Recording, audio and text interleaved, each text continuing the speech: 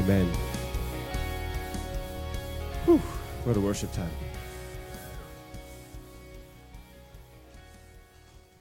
You know, the anointing, the Bible says, breaks the yoke of bondage. The anointing breaks down mindsets. It breaks down structures. It breaks down ways of doing things that are unhelpful in the kingdom. I loved, Cliff, your word last night, but not just what you spoke, but what you released. Thank you for releasing that over us. And everything that God's brought through so far this time has been just amazing to see it build upon itself, because I feel like this is Australia's time. It's time for revival in our nation. It's time for revival. And the Lord says, let the hungry come. Let the thirsty come. Are you hungry for more of Him? Are you thirsty? Are you willing to let those who are hungry and thirsty, who look different than you, come? Because He's bringing them. And if we're not willing to let them come and drink of Him, they're going to go somewhere else. It's time for revival in our nation. We're a kingdom people, as we've heard already. And as we stay kingdom focused as a people, Jesus says He will build His church. In Matthew 16, verse 18, Jesus says, I will build my church, and the gates of hell will not prevail. Matthew 28, He tells us to go make disciples. But so often we get that backwards. We spend all our energy trying to build the church, and we expect Jesus to somehow magically make disciples. But He says, no, I'll build my church. You stay kingdom focused, and you make disciples, and I'll build my church. But you know, He allows us to be part of the process. Isn't it amazing we get to partner with Him in this process? But it's always been, and it always will be, His church built upon Himself. Not upon a gift, or a man, or a woman, or a ministry, built upon Jesus. And Jesus says that while He's building the church, He commissions us to be those who go make disciples. I think one of the questions that we have to continually be asking is this: if Jesus is building His church, what does it look like? As a kingdom people who are pursuing His presence, a place that honors His presence, a place that can host His presence well, if He's building His church, what does it look like? Would you open your Bibles with me to Acts chapter 14? If we're going to be the church that Jesus is building, or that reflects who He is and carries His presence, then can I suggest that leadership matters? He's building the church, but leadership matters if we're going to carry His presence well, if we're going to reflect who He is, if we're going to become like Him. The church that Jesus is building has God-ordained leadership that releases. We've heard already over the last couple of days about the priesthood of all believers. I'm so stirred by David's stat that, the 90%, those who are idle. We have to go back as we leave this time and go, how do we activate the 90%? How do we make sure it's not 10% running after Jesus and 90% sitting and watching?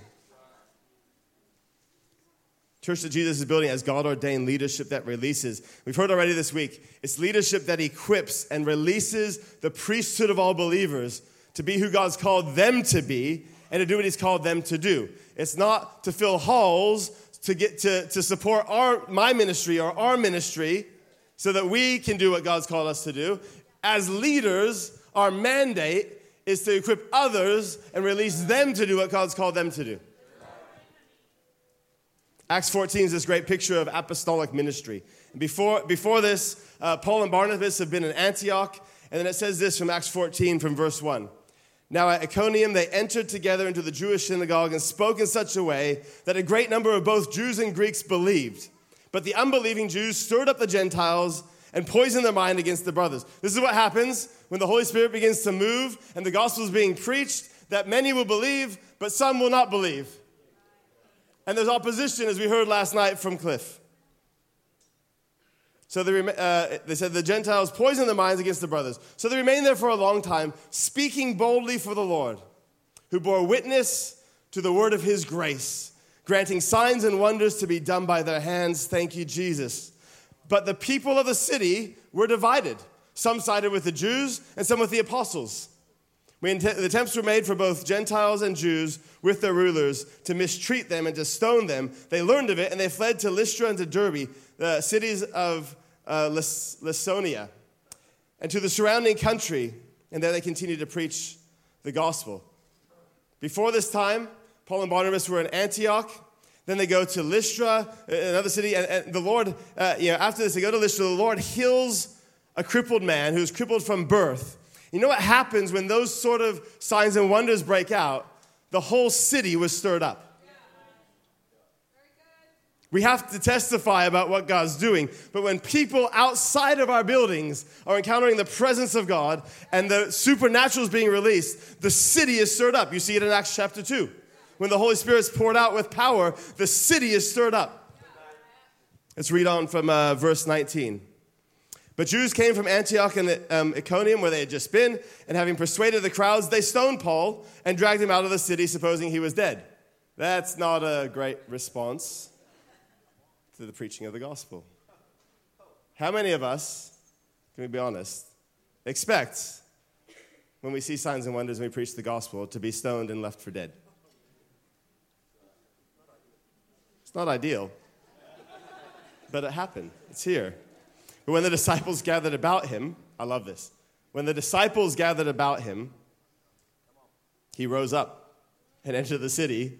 And on the next day, he went with Barnabas to Derbe. It was like they thought he was dead. Maybe he was dead. It doesn't say. They thought he was dead. They gathered around. He rose up and he went back into the city. He just carried on. I'm getting on with what God's called me to do.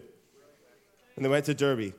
When they had preached the gospel to that city and had made many disciples and returned to Lystra and Iconium and to Antioch, strengthening the souls of the disciples, encouraging them to continue in the faith, and saying that through many tribulations we must enter the kingdom of God. Many tribulations. And when they had appointed elders for them in every church, with prayer and fasting, they committed them to the Lord, in whom they had believed. Then they passed through Pisidia and came to Pamphylia, and when they had spoken the word in Perga, they went down to Attalia, and from there they sailed to Antioch. They went to a lot of places to preach the gospel, where they had been commended to the grace of God for the work that they had fulfilled. It's not a starting, it was a completing. And when they arrived and gathered the church together, they declared all that God had done with them and how he had opened a door of faith to the Gentiles, and they remained no little time with the disciples. In Titus 1, verse 5, Paul writes to Titus, and he says this: "This is why I left you in Crete, that you might put what remained in order and appoint elders in every town as I directed you." In 1 Timothy 3, it talks about elders and deacons. In Ephesians chapter 4, it talks about equipping of the saints for works of ministry. For the church to be the church, according to the Bible, it needs elders, deacons, and saints.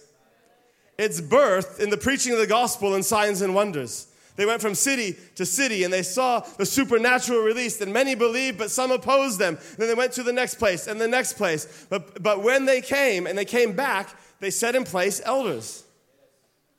And then Paul writes to Timothy and says, set in place elders. It's right throughout the scripture. You can hang out with other believers. It's a good thing to encourage one another. But it's not the church until there's God-ordained elders, deacons, and saints. And can I say this? In the Bible, there is no self-appointed leaders. We see that a lot in the Western church. God's calling me to plant a church. It's more like, actually, I don't get along with you anymore. There's a fence. So I'm going to go start my own church, and I'm going to ordain myself.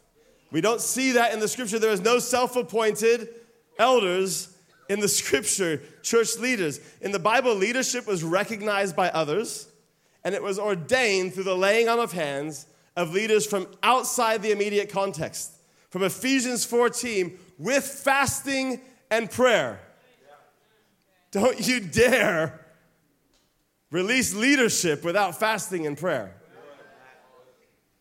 Leadership is important if we're going to host the presence of God. If we're going to be who He's called us to be. How we approach leadership in the church determines the culture of the church. Determines whether we equip and release people or not. It determines how we host His presence. In many ways, it determines the health of the church. Much of the hurt people have experienced in the church, and to be honest, maybe even some of us here today, often comes from poor leadership models, poor leadership action. Often people with great hearts, people who love Jesus, but who are trying to minister in a model or a structure that breeds insecurity on one hand or control on the other hand, or that limits the church from being who God's made it to be. Many churches have imported a business model into church. And I love that everything that Dave said, this is nothing about marketplace ministry. We should be those who minister in the marketplace. But we don't let the marketplace determine how we lead in the church. We've imported business models into the church. You might think that doesn't really matter, but can I say it absolutely matters because the church is not a business. The church is the ecclesia, the called out community, the gathering of believers. The Bible describes the church as the bride, the temple, the body of Jesus. Nowhere in Scripture does it ever talk about a business or an organization. But we wonder why when we try to lead the church, the body, the temple, the bride of Christ, and run it like a business or an organization, that things don't work and people end up getting hurt. Many of you, I'm going to use some images to help illustrate. Many of you have seen these before. I'm sure many of you in the room have actually used them to preach before, but I'm going to use them anyways. And I pray that if you have experienced pain in any of these models, that today Jesus would minister healing to you. The first model, need triangles, okay? If you know, you know. First model that we often see in church leadership is that the church is hierarchical in its leadership. The church exists to serve the leader or the pastor. The senior pastor is often top of the pyramid, like a CEO or a business executive. Often very much run like a business. Can be built in this model around a personality. It lends itself to celebrity pastor, to naturally gifted leaders. It's about climbing a ladder of leadership, and often leadership is given to the most gifted, not necessarily the called.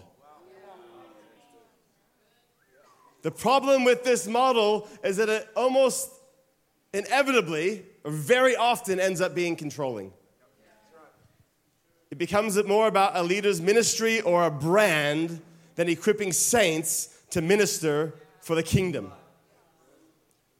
Often the leader doesn't want to release other strong, gifted, called leaders because they might be better than him, and then they might lose their position. The second model we see often in church history, go to the next slide, please, is a congregational model of leadership. It's almost the exact opposite to the hierarchical model of leadership. This model, the pastor, the leader is at the bottom, and they exist to serve the church. That's not unbiblical, because we all should be servant leaders. But in this model, the church is run often by the congregation, who usually hire or vote in a pastor or pastors to do the preaching and care for the sheep. It's not a priesthood of all believers. It's those who are hired to do the work so that everyone else can just be comfortable. The pastor ends up being the one who does the ministry. The actual leaders in this model are the influential power brokers in the church. The problem with this model is that it tends to breed massive insecurity in leaders because they can be voted out or fired as easy as they were voted in or hired. This model often lends itself toward maintaining rather than advancing because it's very difficult to bring about change and transformation if when people are challenged or called up to more, they can vote you out. Because it's often easier to change the leader than to change our hearts. It's often easier in this model to change the leader than to change our hearts. This model, this model we see it historically in church. Leaders usually moved around to different congregations at regular intervals, 5 years, 7 years, which reinforces, again, the power base of the influential in the church. In reaction to these two models, more recently, we've seen the model of no leadership. There's not really a great way to illustrate that. Can we have the next slide? So when it comes up, that's the best I had. It's not just a line, just flat line. It's in reaction because neither of those models are great, and we see it's either insecurity or it's control, and so we go, well, that's not good. It's not producing something good, so we go with no leadership. Well, then we shouldn't have leadership at all. Because of hurt or control or insecurity, we get rid of leaders altogether. We move away from any kind of organized church. We see this often in missional communities, house churches. With no leadership, these groups very rarely have meaningful impact. Unless somebody begins to lead, and then it's not this model anymore. But inevitably, and in my 14 years of leading a church and many years before that of being in leadership, I've seen a lot of this model come and go. Within 18 months to 3 years, either someone starts leading and it stops being this model, or the thing disintegrates because there's no impact, and they go, well, what are we doing? But what if there's a better way? What if rather than imposing culture or a business model on the church, what if we let the Bible describe how the church should be led? What if we let the church be the influencing factor in our culture, like we've been talking about this week? That's what Dave was talking about yesterday, that the church would be the influencing factor in the marketplace, not the marketplace be the influencing factor in the church. Fourth model is kingdom leadership. Now, I know this isn't the ideal illustration, but we're sticking with triangles. Someone said, I don't like the triangle because you put it on its side and there's still somebody at the front. Let's assume that there's a team at the front and not just one person, okay? Just for the sake of illustrations. But in this model, nobody's at the top. Nobody's at the bottom. It's like Paul says in 1 Corinthians 11, verse 1. Be imitators of me as I imitate Christ. We don't make disciples of ourselves. We make disciples of Jesus. Imitate me as I imitate him, or follow me as I follow him. In this model, leaders are not above or below anyone else. They're simply those who are called by God to be at the front, to stand in front, to pursue Jesus with all that they are, to be a kingdom people and to say, come with me as we pursue Jesus and become like him and be a kingdom people. It's Jesus who is the head of the church, and we follow him, not a man or a woman, even a team or a ministry. We follow Jesus. That's what it means to be a kingdom people. Elders in this model are those who are called by God to stand in front of lead and to lead because we're going somewhere. We don't just make camp and stay. We're going somewhere. We're taking ground. We're going to the nations. We're going to new regions. We're pursuing the lost. We're seeing the kingdom advance. So elders or leaders are those who are called to say, come with me because we're going somewhere. We call others to come with us. Deacons are those who oversee areas of ministry. We see it in the Bible. So that others can come with us and become more like Jesus. So that we can minister effectively. Not to do all the ministry. Deacons are not the ministry people. Hear this, church, and tell your church, every single one of you is called to ministry. Why do we have elders and deacons? To release ministry. There's got to be order. We say this is where we're going, but it's not to do the ministry.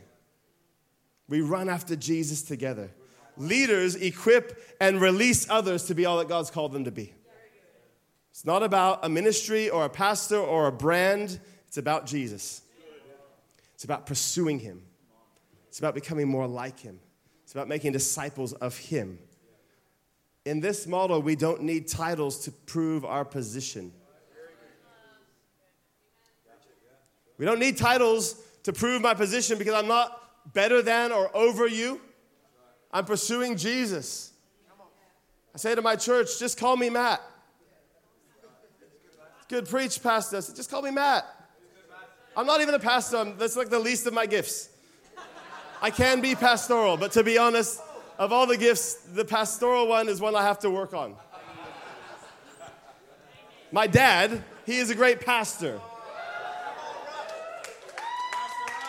But I am not. Please don't call me pastor, just call me Matt. Don't call me elder Matt, don't call me bishop Matt, apostle Matt, whatever. Even Paul himself says, I am an apostle to some, and to others I'm not. Yes, there's biblical qualifications for those who would lead, 1 Timothy 3, Titus chapter 1. But within those qualifications, leadership is about calling, not about popularity or celebrity or control. We're servant leaders who call us all to more. We lead by example, not through control. We lead as a team, not as a hierarchy. At Melbourne Lights, Elodie and I in this season have the privilege of leading the team that leads the church. So we fall into language like we lead the church. Or it's our church. It's not our church, it's Jesus' church. We don't lead the church. The team leads the church, and we get the privilege in this season of leading the team. We're not the senior pastors. We're actually the youngest people on the team. It's not even about age. Sorry, Leanna's younger. I apologize. Honestly, I go to all the pastors' meetings, and they're like, oh, so you're the youth pastor. I was like, oh, yeah. I'm like, I am 40, just so you know. If your youth pastor's 40, you might be struggling.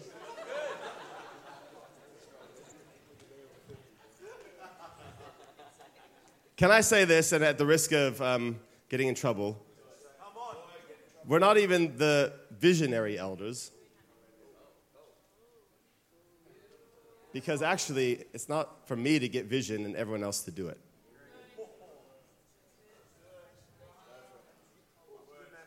We lead as a team. Plurality of elders who hear God together, like Revelations 2:29. Together, we want to hear what the Spirit is saying to the church. On the panel yesterday, Tyron said this: nobody lays down their vision for anyone else's vision. We all lay down our vision for God's vision. We have to hear what God's saying, which means you need to be careful when you're releasing elders, because if they can't hear what God's saying, then they're disqualified from eldering.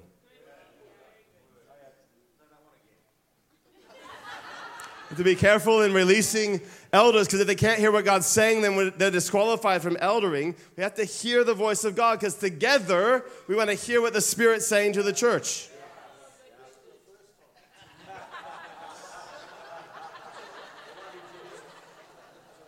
You might say, but Matt, that's just semantics. Who cares? Doesn't really matter. I would say it absolutely matters, because everything in our culture pushes us toward hierarchy. Everything around us pushes us toward hierarchy, and we have to do everything we can continually to tear down hierarchy within the church. We cannot let it rise up again, because it will destroy us, it will destroy teams, and it leads a trail of hurt and burnt out saints. To be the church that Jesus is building, a kingdom people that pursue him, we have to build according to the pattern that he's given us. We see these amazing detailed plans for the temple in the Old Testament. And you think, why do they give you the weights and the measurements and all this stuff? We're not going to build it again. Why is it all there? Because the details matter to God. And when they built according to his plan, in 2 Chronicles 5 and 2 Chronicles 7, it says the weight of his glory came upon the temple so that the priests could not even stand to do their duties. They couldn't stand to minister before him. The fire of God came, and they were undone. That's the cry of our hearts. Lord, let your glory come in such weightiness upon us that we're undone. When we build according to his pattern, including in leadership, his glory comes. We host his presence well. It's so that the manifold wisdom of God would be made known. It's so that those who have been hurt through other models can be healed. It's not we have a better thing coming so that healing can come. People can be set free so that we can all minister together. We don't want to perpetuate the same problems over and over again. We want to bring freedom to those who have been hurt. We don't want to leave a trail of burnt out, hurt, disillusioned saints and leaders. If that's a mark of our ministry, maybe we need to look again at how we're leading and what we're permitting. We have to constantly pull down hierarchical thinking in the church and in our ideas of leadership. We don't have time this morning to go into what does that look like, but unpack that with your team. It's not for me to tell you what that looks like in your context. Go with your team and unpack that. And if you don't have a team, ask some of the guys that are on this NCMI team to help you unpack what does that look like.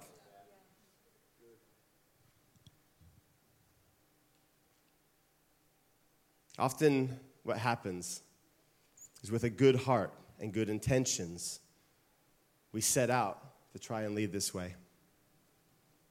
But because of hurt and disappointment, being let down and not just not knowing a better way, sometimes we revert back to unhelpful ways of leading. Sometimes we set out to build in team and not hierarchically, but then, honestly, in church, we get hurt, and we get disappointed, and we get let down, and people leave and don't ever tell us, and all the stuff that goes on. And if you're leading in church, you know that, and if you're not, pray for your leaders, because they know it. And because of that, we often revert to things to protect ourselves. And I understand it. We revert to control out of our insecurity. We revert to hierarchy because actually it's a little bit easier to keep a distance. But God has a better way, and if that's you, the Lord wants to heal you today because you can't lead with a broken heart. Can I say this? For those who aren't in leadership, if you've been desiring leadership because you viewed it as a hierarchy or a position or a ladder to climb, let God change your heart today. And if you've shunned leadership because you've seen the hurt or the control or the insecurity or the lack of impact in some of these models, allow God to heal your heart and bring freedom today. I love to see the sons and daughters of those that are leading coming and being a part of what we're doing. But so often, they hate the church and they run away because they've seen the hurt that their parents have gone through. It's time to be healed so we can lead a better way, that we can host the presence of God well, that we can release people. We don't want a revival that just stops with us. We want it to flow beyond us. We want it to be multi-generations. We want the impact of the kingdom and of the churches that are represented here today to go beyond us to the 3rd, 4th, 10th generation. I want to be in heaven looking at GGC Life Church in 100 years' time with Leo and Christine's grandkids, still loving Jesus and pursuing him because they're not burnt out and disillusioned and let down because of poor leadership things. Would you stand with me? I feel like God wants to bring healing today. I've got 2 minutes left, and I want to pray for us. He wants to restore. I see a repotting today of some. You maybe have been in a model or a structure, and you've gone, I know there's a better way, but I don't know how to change. God wants to repot you today. I feel like there's leaders here today. And because of hurt and disappointment, you've reverted to a model of hierarchy, possibly even control. And I believe God wants to bring healing to you today. So if you need to respond to him, I ask, would you lift your hands? Would you be bold enough, if you're feeling hurt, to lift your hands? I think we have to have radical response. That requires a response on our behalf. Thank you, Jesus. I think there's more. Thank you, Lord. Lord, I thank you. You've given us a better way. Lord, we want to be a people who host your presence well, who lead well, who see the weight of your glory rest upon us. And I pray this morning, Lord, for those that have felt hurt or disillusioned, Lord, and we've reverted to something of control or a model that is unhelpful for the kingdom, would healing come right now in Jesus' name. Release your healing. Release restoration right now. Lord, where we've kept people at an arm's length, Lord, I pray, help heal our hearts. Help us trust again. Help us love again. Lord, I pray for a restoring of that which the enemy has tried to steal and to rob. A restoring. Lord, help us to be a people who tear down hierarchy at every level. There's only one king, and his name is Jesus. You are the king. We don't have little church kingdoms with little pastor kings. Let us pursue you with all that we are. We bless you, Lord. Amen.